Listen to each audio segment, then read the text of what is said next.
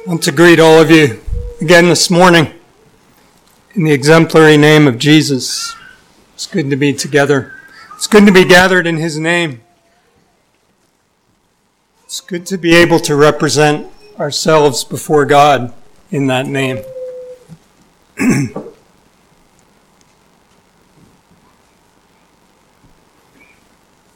Titled the message this morning, Consider Him. Consider Him, a phrase from Hebrews chapter 12. A text this morning is in 1 Peter. We're in chapter 3. You can turn there if you want. But the Hebrew writer says this about Christ. For the joy that was set before him, Christ endured the cross, despising the shame, and is set down at the right hand of God. For consider Him. Consider Him that endured such contradiction of sinners against Himself, lest ye be wearied and faint in your mind. I want to continue following Peter's lead here. I hope it's his lead and the Spirit's lead and not mine. And that is this burden that Peter has for the churches, first century Asia Minor, modern day Turkey, that they would be patterning their lives after Christ and not recoiling from the suffering that they were called to. I kind of amused on the way back from market last afternoon. I was thinking about the sermon and this following Jesus, even when it costs, even when it hurts. Saw a car a couple lanes over and kind of squinted, and I have to admit I changed lanes to get a little closer and squinted a little more, and I could read the word Jesus clearly on this bumper sticker, and I'm just nosy enough to know there's other words there. They were tiny. I had to pull up pretty close enough with a truck and trailer and heavy traffic to read it. Bumper sticker said, "Are you following Jesus as closely as you're following me?" As soon as I got that read, it let off the throttle a little, back off, and I felt a little trapped. I mean, it was tiny little writing, but that's Peter's question for us today. Are we following Jesus as closely as he would desire? I don't know if it ever occurred to Peter to squirm a little bit, to be calling God's people for 20 centuries now, all around the planet, to a lockstep following of Jesus, even into danger, even into sacrifice, even into costly suffering, when he was not always the ideal model of that. We read of Peter following Jesus afar off. I asked you to turn to 1 Peter 3. I actually, before we do that, wouldn't mind just glancing back at Psalm 22 if you want to hold 1 Peter and look at Psalm 22. I had said that we had come to the climax of the epistle of 1 Peter a few weeks ago. As you're turning there, I'm going to read that section. It was in 1 Peter 2, verse 20, and a couple verses after that, where Peter said,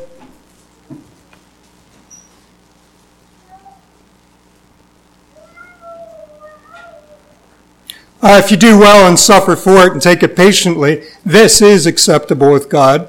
For even hereunto were you called. Christ suffered for us and left an example that you should follow in his steps.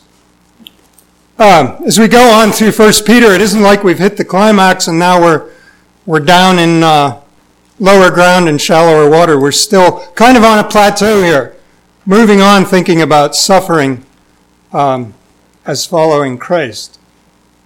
Psalm 22, David writes here, and I actually don't know if he knew that he was writing a messianic psalm. We would call this a messianic psalm.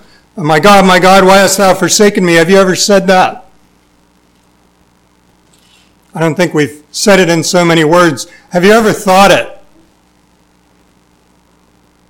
I'm doing my best to serve God, to follow Jesus, to walk in his ways, and you feel alone, you feel unappreciated. Where is God? Things aren't going well. My God, why hast thou forsaken me? I would say that Psalm 22 is a messianic psalm, but it's also a heart cry of David, and I think it's also a cry for all of us. I think we miss something if we say, well, Psalm 22, that's prophecy. That's Jesus on the cross, just there. There's all the fulfilled prophecies of Jesus on the cross. Well, it's also a peek inside the heart of David in his difficulties and suffering, and I think David would have expected that it was also an exhortation for God's people in their suffering. If you look down the second half of the psalm in verse 22, it talks about our responsibility to glorify God and to be light in the world. It says in verse 22, I will declare thy name unto my brethren. In the midst of the congregation I'll praise thee. Ye that fear the Lord, praise him. Seed of Jacob, glorify him. Fear him. Verse 24, he hath not despised nor abhorred the affliction of the afflicted. Neither hath he hid his face from him. But when he cried unto him, he heard. Well, that answers the cry of verse 1. My God, why hast thou forsaken me? The answer is, in verse 24, he's not forsaken us in our suffering. He's not despised. He's not abhorred the affliction of the afflicted. So David goes on. He continues to say, I will praise the Lord. My praise, verse 25, will be of thee in the congregation. In verse 27, all the ends of the world shall remember and turn to the Lord. If I have this right, what David is saying is that his testimony, the glory that he ascribes to the living God, in verse 27, will reach to the ends of the world. They will turn to the Lord as a result of his testimony. Verse 28, the kingdom is the Lord's. He's the governor among the nations. Verse 30, a seed, this would be the remnant, the pilgrim church, a seed will serve him, will be accounted to the Lord a generation. That's us. 60, 70 generations since Pentecost. We are still a generation accounted to the Lord. The last verse, we shall come and declare God's righteousness to a people that shall be born. He hath done this. So that's all fine and good for David, glorifying God, testifying, pointing the nations, even the world, generations to come, to the living God. But why was that testimony so powerful? Well, the first half of the psalm describes the affliction that David went through. And the power of his testimony was because in his affliction, in his pain, in his suffering, the God that subjected him to that was the same God that he pointed to and praised and glorified. Look at the suffering of David in the first half of the psalm. Verse 2, I cry in the daytime. Verse 6, I'm a worm and no man. Reproach of men, despised of people. Verse 7, they laugh me to scorn, they shoot out the lip. They shake the head saying, where is the God? Verse 8, where is this God that he's trusting? Look at this worm. He's suffering. Verse 9, 10, 11 talks of the God that was there invisibly. David knows he wasn't alone. Verse 12, bulls are surrounding me, strong bulls. Verse 13, they gaped on me with their mouths. They're shredding at him with their teeth as a ravening, roaring lion. Verse 14, poured out like water, bones out of joint. Heart is wax melted in my bowels.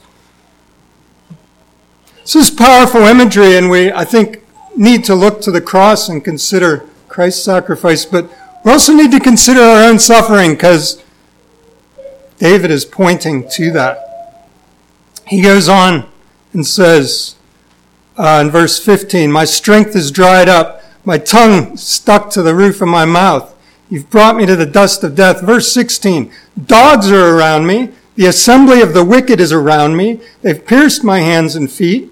I can see every one of my bones. I'm just skin and bones. Everyone is staring at me. They part my garments. Verse 19, 20, deliver me. Verse 21. This is the testimony, the experience of David. Save me from the lion's mouth. You've heard me from the horns of the unicorns. This is a man familiar with suffering. And then he goes on to describe how he's going to testify and glorify God. And around the planet, for generations to come, people are going to come to God because of his testimony. I think David would agree that the power of his testimony was in that he was glorifying and praising God in the midst of his suffering. So should we. Had opportunity to teach 1 Peter for the second time in a Bible school, and we talked quite a bit about Isaiah 53. We spent some time looking at the word servant in Isaiah 53. Then we went to the whole book of Isaiah and looked at the word servant, and we found it more than 44 times. And it was my servant Jacob, my servant Israel, my chosen, my elect, my precious servant, servant, servant, servant. And then somehow we get to Isaiah 53 and we say, well, that's the suffering servant. That's a messianic prophecy. That's Christ. No, that is still the servant that it is the other 43 times in Isaiah. And that is the servant of the living God, the people of the living God. I'm not saying Isaiah 53 is not a prophecy of Christ. It obviously is, but it's more than that. It's part of the example that we're to follow. And that is that his stripes healed us, and our stripes are for the healing of the nations, if I can say it that way. So, let's turn back to 1 Peter. I want to try to do just a tiny bit of review and tie together some things we've covered and some things that are coming and see how that works. In 1 Peter 2 and second half of verse 20. You do well, you suffer for it, you take it patiently. This is acceptable with God. We've covered that. We're reminded that if we do well and suffer for it and don't take it patiently, that's not acceptable with God. It's kind of the backhand of that verse. And in verse 21, even hereunto were you called. This is what we were saved for. You know, if someone came to me, I've had a few different careers and a wide range of responsibilities in 59 years. If someone focused my life down to a certain statement and said, this is what you were born for, this is what you're called to, this is why you exist, this is why you came to Christ, this is your purpose, that would get my attention. Whatever comes next, that's pretty important. I want to hear this. Or we're told, even hereunto were you called. Suffer, take it patiently. That's our calling. We have Christ's example. We follow in his steps. All right, we had a couple of messages on the first 7 verses of chapter 3. We're talking about relationships that make this practical. We're to suffer, we're to follow Christ in suffering, and be like David, pointing to God as we suffer, glorifying God. We had the relationship of the government. We take grief from the government. We submit. They're not always worthy of it. Often they're not. We submit at cost to ourselves, glorifying God. We considered the workplace and the woes we experience working for maybe unworthy froward supervisor. We submit. We suffer for it. We pattern our lives after Christ by doing it. And like David, we point to God. We glorify God in the midst of it. We talked about in chapter 3, verse 1 to 7, spouse strife, things broken in a spousal relationship, disobedience. We say, oh, that's supposed to be Christ in the church, and you break the type. Disobedient husband or disobedient wife, she won't submit, he won't love her, there isn't respect. The type's broken. Forget it, move on. Failed representation of Christ in the church. That's not the case. We're called to persevere. We're called to submit in spite of spousal unworthiness, at cost to ourselves, still glorifying God by doing it. We came to the last of the 4 relationships Peter uses to demonstrate how you should think, how Christ thought. And that was in a brotherhood context. That passage was the last message. I just want to move through that. Spend a little bit of time on verse 8 through 15, the fourth relationship. This is not just the be-all and end-all. It's these four relationships. If you submit, you have it covered. That's sanctified suffering. These are typical. These are illustrations. This is how we think. And we discussed a few different types of relationships where we're called to submit to unworthy authority at cost to ourselves and glorify God through it. Let's start in verse 8. We spent a little time talking about the word finally as the word telos. It really shouldn't say finally. It shouldn't say lastly.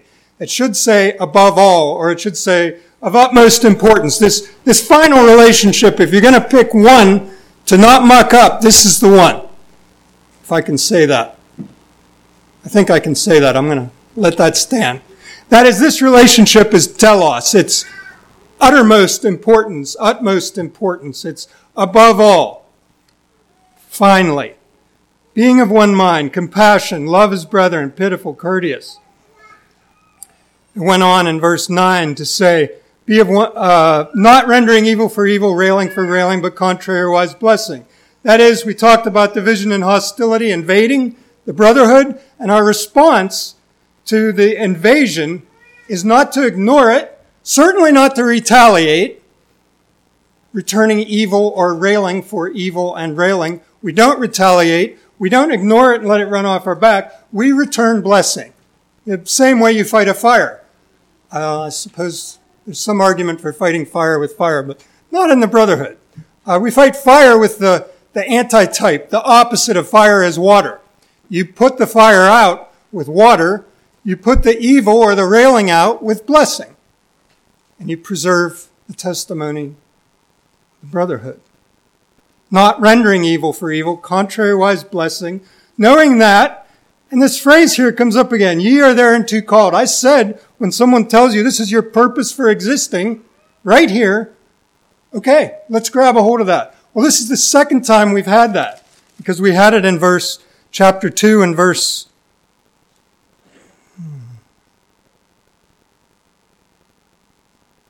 21. Even hereunto were ye called.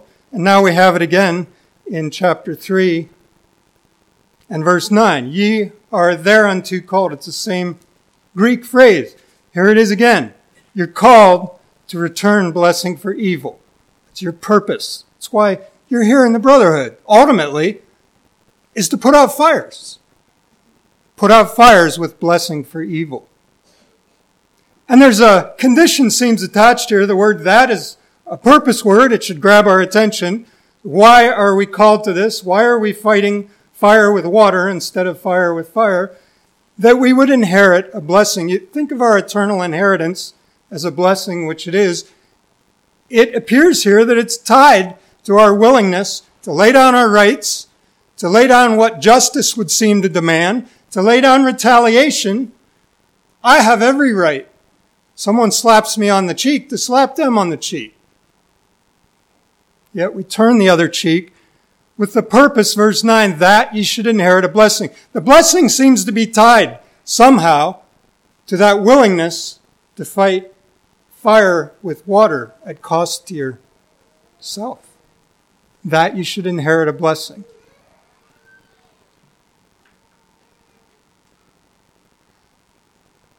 I used the phrase as a sermon for the last message that Paul used in 1 Corinthians 4, where he described the apostles' experience. He said, being reviled, we bless, returning blessing for reviling. Another way to remember this, if it's helpful to you, I can remember things that, okay, it's kind of dumb, but this is just kind of how I am. When things have the same first letter, it's helpful to me. You might have noticed it. If it doesn't help you, then, well, I don't know, it's not going to hurt you. And that is that the reviling, the railing, the reproach, the evil that's being talked about is evil speaking. What we're called to return is blessing. I got my board here, I might as well use it. The blessing that we're called to return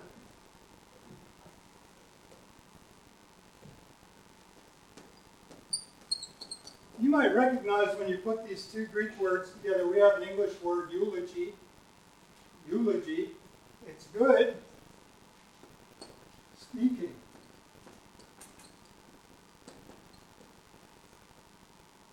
You've heard it said, don't speak ill of the dead. It really isn't fair to speak ill of the dead. They're not there to defend themselves. So when we have a eulogy, I've never heard a eulogy that was anything but good speaking. Some people, it might be a little hard to find good things to speak about, but we find something because it's a eulogy and we want to speak well.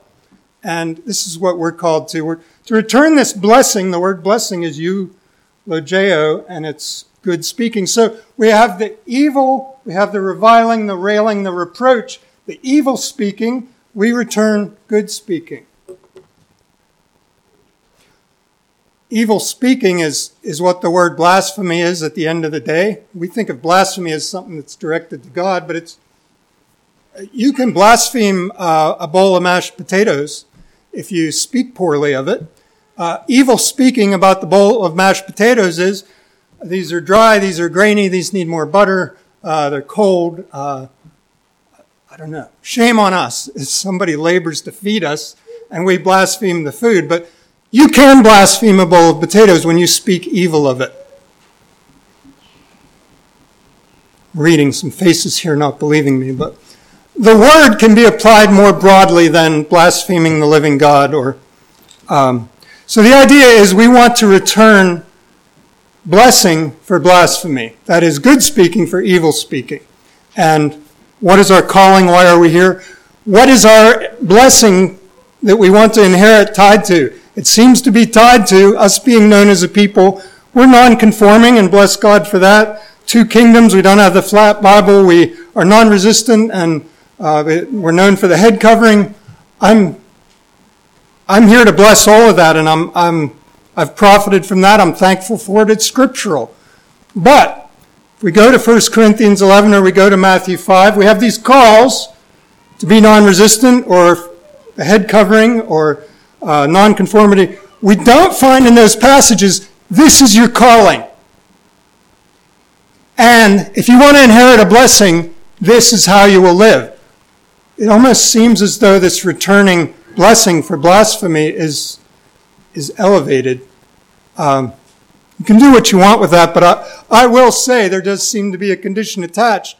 And for myself, I've been struck by the fact that I don't find it natural.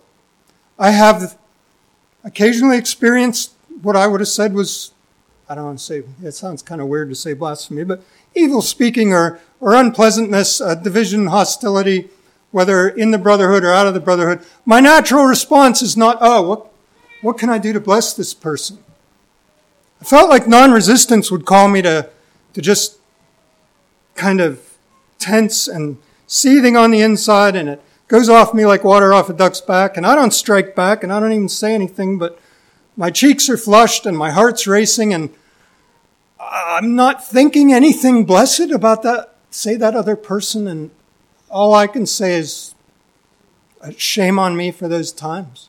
And that's something I want to grow in. I don't think that I'm necessarily the only one that needs to grow in that. Maybe not. Seems to be a very important characteristic of God's people, that their natural response to being blasphemed, railing, reproach, revile, is, what can I do to bless this person? And not like burning coals on his head. I like to see him suffer. I can give him good to see him suffer. It's, what can I do to bless this person? It's important. Answering blaspheming with blessing. All right, we're working our way through verse 9. We come to verse 10 to 12. This is plucked right out of Psalm 34. We should go there. That would be a good use of time. But David's message in verse 10 in Psalm 34 is Peter's message here in verse 10 to 12. That is, this blessing that we want to inherit, this good days, this love life of verse 10, requires we refrain our tongue from evil. And then verse 11, is asking for more than silence. It says we're to eschew evil and do good. Eschew evil and do good. Seek peace and ensue it. All right. We should mention from verse 10 that there is a veiled warning there. This life that can be loved in verse 10, these good days, seem to be conditional on not being the source of the evil or not responding to evil. We want to be careful that we're on the right side of that. We move on to verse 11 and we have eschew and ensue. They're actually opposites, but they're kind of awkward words that I don't really understand how they got there, other than they're left over from 16:11, where people would say, I came on an angry bear, and he was snarling and snapping. I thought he was going to eat me, so I eschewed him. It just means run away. It doesn't mean that we don't participate in the evil. It means that we run away from it. And then ensue, the word behind that is, it's translated often as persecute or pursue. That is, we run towards. Persecutors are the people that are chasing after you all the time, literally. So we see we're called to eschew evil, treat evil like a snarling, snapping, angry bear that we run away from.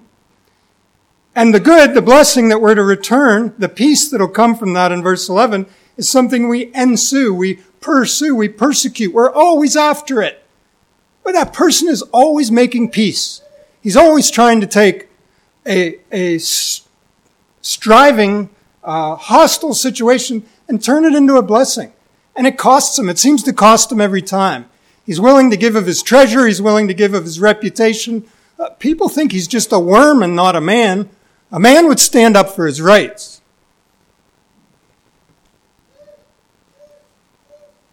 The command is to run away from evil and run after peace. Pursue it, persecute it. Verse 12. We want to notice here that we don't just shoot through here and think, well, that sounds a lot like Psalm 34 and that's nice Bible words. There's a stern warning here. We can't overestimate the cost of division and hostility in this brotherhood, in this telos, above all, utmost of most important relationships. Division and hostility, well, that's just how it is. It's always going to be that way. What can I do? Well, you can do something. You can ensue, you can pursue, you can persecute peace. You can return blessing for blasphemy. You can redeem the situation. But there's a lot at stake here. So verse 12 is describing the difference between heaven and earth, at least. Verse 12, the eyes of the Lord are over the righteous. His ears are open to their prayers. So who are the righteous? The righteous eschew evil. They ensue peace. They return blessing for blasphemy. These are the righteous. We say, well, okay, those are the righteous. But the face of the Lord is against them that do evil. So you have eyes of the Lord over you, ears open to you. You are blessed. You are a child of God. You are under his protection and blessing. On the one side. But on the other side, the face of the Lord is against them that do evil. I said the difference is heaven and earth. It's actually heaven and hell. So where do we find ourselves? The eyes of the Lord are over us. His ears are open to our prayers. Or the face of the Lord is against us. It comes down to us not being numbered of those that do evil. I felt convicted of the fact that doing evil, we can usually think, well, I can think of some evil, wicked things, and I'm not doing that.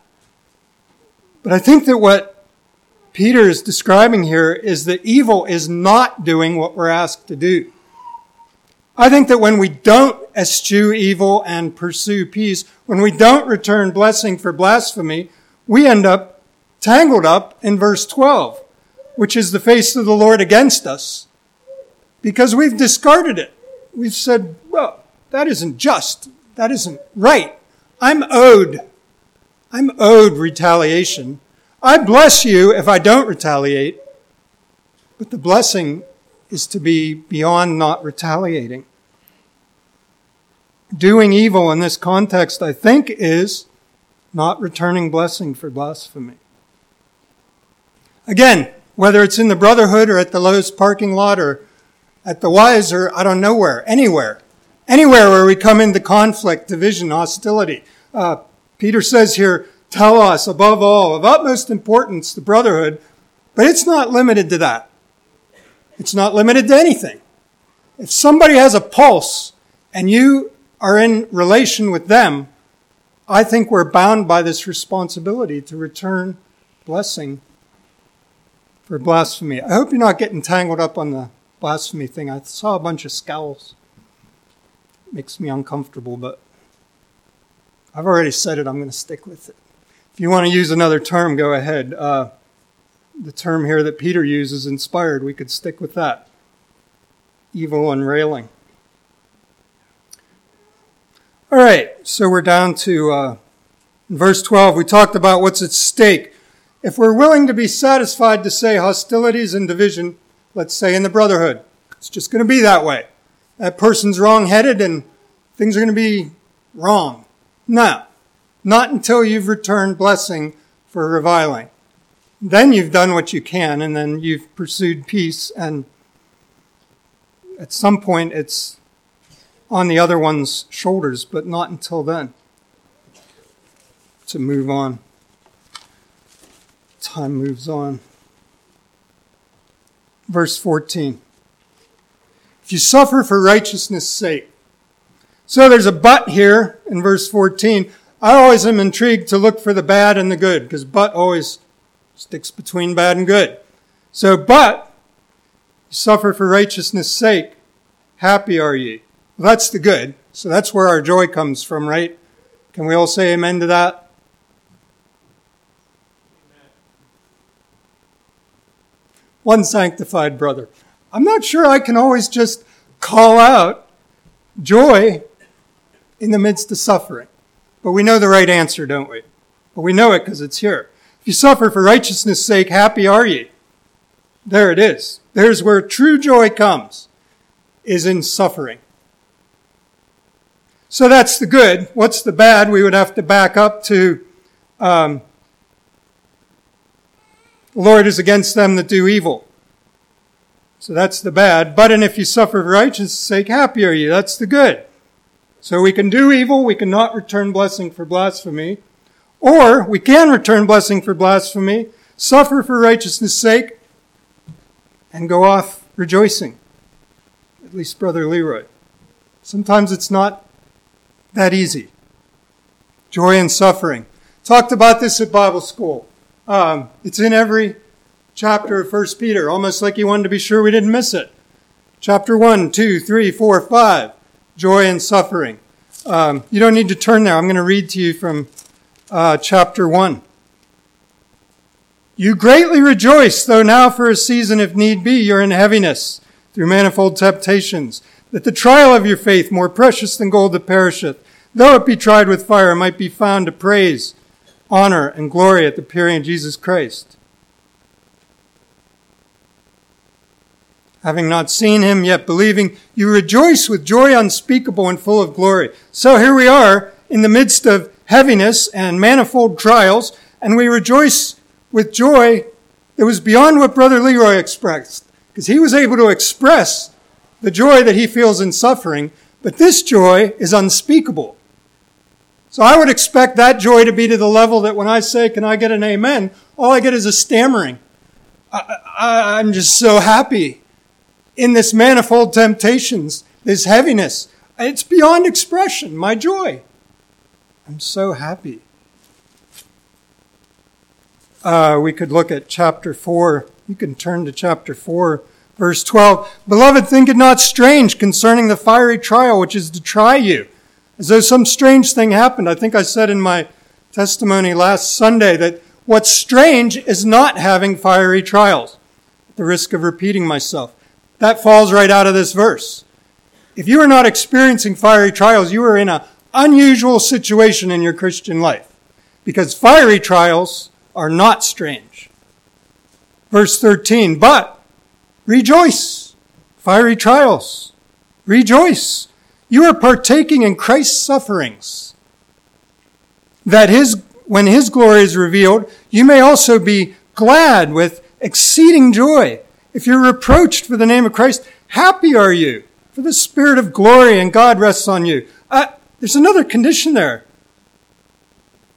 The Spirit of glory and the Spirit of God rest on you as you are, as I am,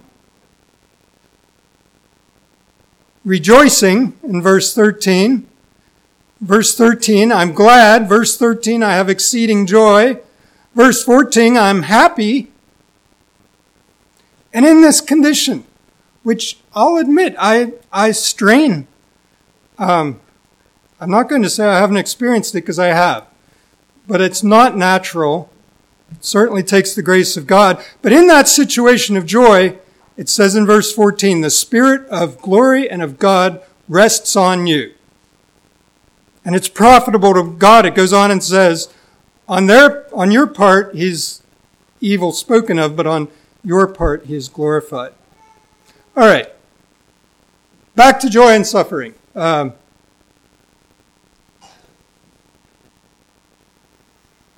Joy and suffering is not grimly enduring while seething on the inside. Peter isn't going to let this go. He's after it in every chapter. He's not satisfied until we finally stagger away and realize the calling is not just to endure suffering, it's to see through it and to rejoice. Romans 5, we glory in tribulation. Sounds like Paul's got the same message. So tribulation comes, we grit our teeth and we just get through it. No, we glory in it. James 1, we count it all joy when we fall into diverse trials. It's all joy. It's more than joyful. It's the sum of all joy. I'm experiencing not just a trial, but how many have ever experienced suffering from multiple directions at the same time? I could pick some of you out because I know some of the difficult roads some of you have been called to walk. And I've seen suffering come from multiple directions. James says, count it all joy when you have diverse trials coming at you. All joy. 2 Corinthians 12. Would you turn there with me? 2 Corinthians 12. Paul, again, seems to be working with the same playbook that Peter is. There's something important about this joy and suffering. 2 Corinthians chapter 12.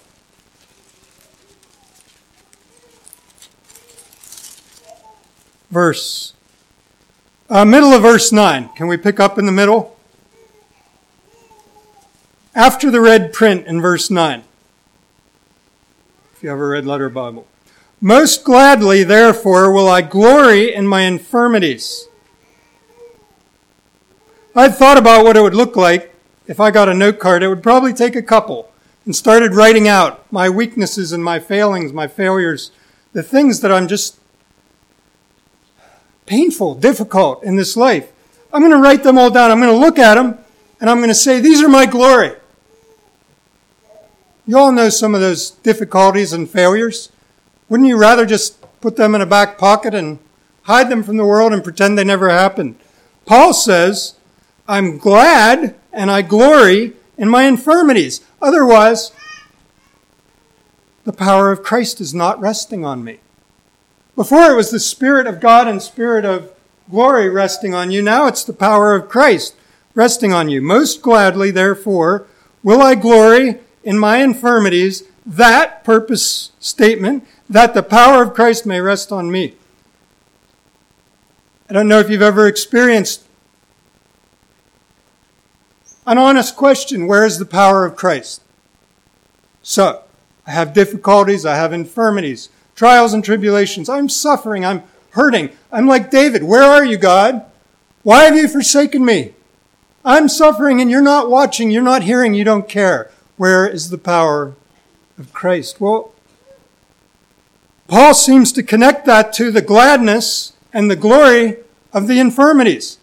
Instead of taking that card full of infirmities and failings and weaknesses and things that hurt and things that I'm ashamed of, I put these in my back pocket and hide them from the world. These are our glory. Why? Because when we're weak, we're strong. Verse 10, therefore, I want the power of Christ to rest on me. Therefore, verse 10, I take pleasure. What brings you pleasure in life? I can make a list of that too. And none of my infirmities would be on that list. They just wouldn't, naturally speaking. But Paul challenges us here to put those infirmities on that list of what you enjoy. I take pleasure in infirmities, reproaches, necessities, persecutions, distresses. For when I'm weak, then I'm strong. Joy in suffering. Paul, James, Peter, Christ, Matthew 5. I find it interesting. You can go ahead and turn to Matthew 5. I find it terribly interesting that there's all this controversy about putting the Ten Commandments on the courthouse steps. I've heard it here in Mifflintown, and you've probably read about it. It just seems like people just terribly want the Ten Commandments. The law that's against us, we got to get that on the courthouse steps. What I've never heard anybody want to do is get the Beatitudes on the courthouse steps. Why is that? Well, they're costly. There's 10 of them. I mean, if you can fit 10 commandments, you can fit 10 Beatitudes. But the attitude of beatitude that these 10 Beatitudes give, the last 4 are kind of shocking. They're all costly, but the last 4 start in verse 9. So this is Beatitude 7, 8, 9, and 10. Anywhere it says blessed, 4, that's a beatitude. Verse 9, blessed are the peacemakers. Put that on the courthouse steps. Blessed are the peacemakers. They are qualified to be called children of God. Not a peacemaker, not a child of God. Maybe that's too strong. That's how I read verse 9. Verse 10, blessed are they which are persecuted for righteousness' sake. Theirs is the kingdom. We reject persecution. We recoil from it. Is the kingdom still ours? Blessed are those persecuted for righteousness' sake. Theirs is the kingdom. Verse 11.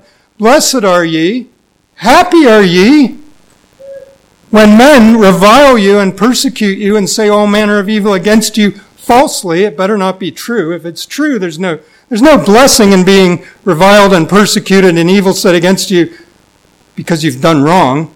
But if you've done it for Jesus' sake and those statements are false, you are blessed. I am blessed. Verse 12, rejoice, be glad, be beyond glad, exceeding glad. Great is your reward in heaven, for so persecuted the prophets that were before you. Okay.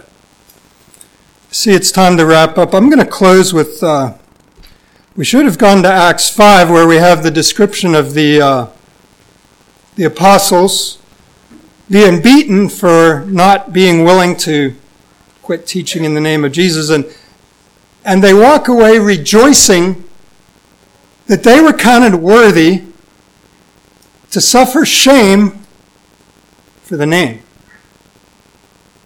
Joy in suffering. Rejoicing because of the shame. Habakkuk. Chapter 3. So, from the New Testament, that's 5 books back. Habakkuk, Zephaniah, Haggai, Zechariah, Malachi. Habakkuk 3. Kind of like us all to get there, because as a farmer, this really resonates with me. I heard I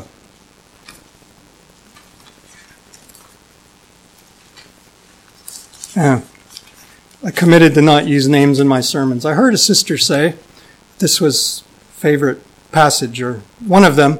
It's kind of shocking as a farmer. This passage describes a farmer that God has taken everything from. Everything, absolutely everything from. Habakkuk 3, verse 17. Here's this farmer, desolate, has nothing. Although the fig tree, I hear a lot of flipping. Habakkuk 3, verse 17. Habakkuk, Zephaniah, Haggai, Zechariah, Malachi. Although the fig tree should not blossom, neither there be fruit in the vine. The labor of the olive shall fail, the field shall yield no meat. The flock shall be cut from the fold, and there shall be no herd in the stalls. Yet I will rejoice in the Lord. I will joy in the God of my salvation. You know, no farmer likes being destitute. This man is going to lose his farm. He's lost everything. And he knows that at the end of the day, ultimately, God has created this situation. But he turns to that God. He rejoices in him. He joys in the God of his salvation. So this is where we're headed in the next message. Beyond this idea that Jesus was called to the cross, and so are we, that Jesus was called through the cross, beyond the cross, to the glory set before him. And Peter is going to spend the next half dozen or so verses talking about that the cross was not the end for Christ. It's not the end for us. But the cross is the only path to glory for Christ. And cross-bearing is the only path to glory for us, is what Peter will say. So, I'll wrap up with verse 15 of 1 Peter 3, where he says,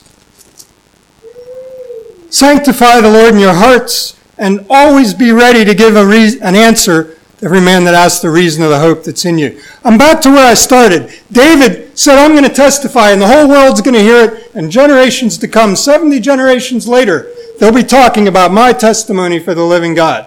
The power of that testimony was that he was a worm and not a man. He suffered unspeakably and glorified God in the midst of it. And so here Peter says, sanctify the Lord God, 3:15. Sanctify the Lord God in your hearts. Always be ready to give an answer to every man that asks, a reason for the hope that's in you. I would say that to the extent we accomplish that, we are going to be being asked. When was the last time someone came up to you and asked you for a reason for the hope that's in you? Does it happen every day, all day long? It doesn't to me.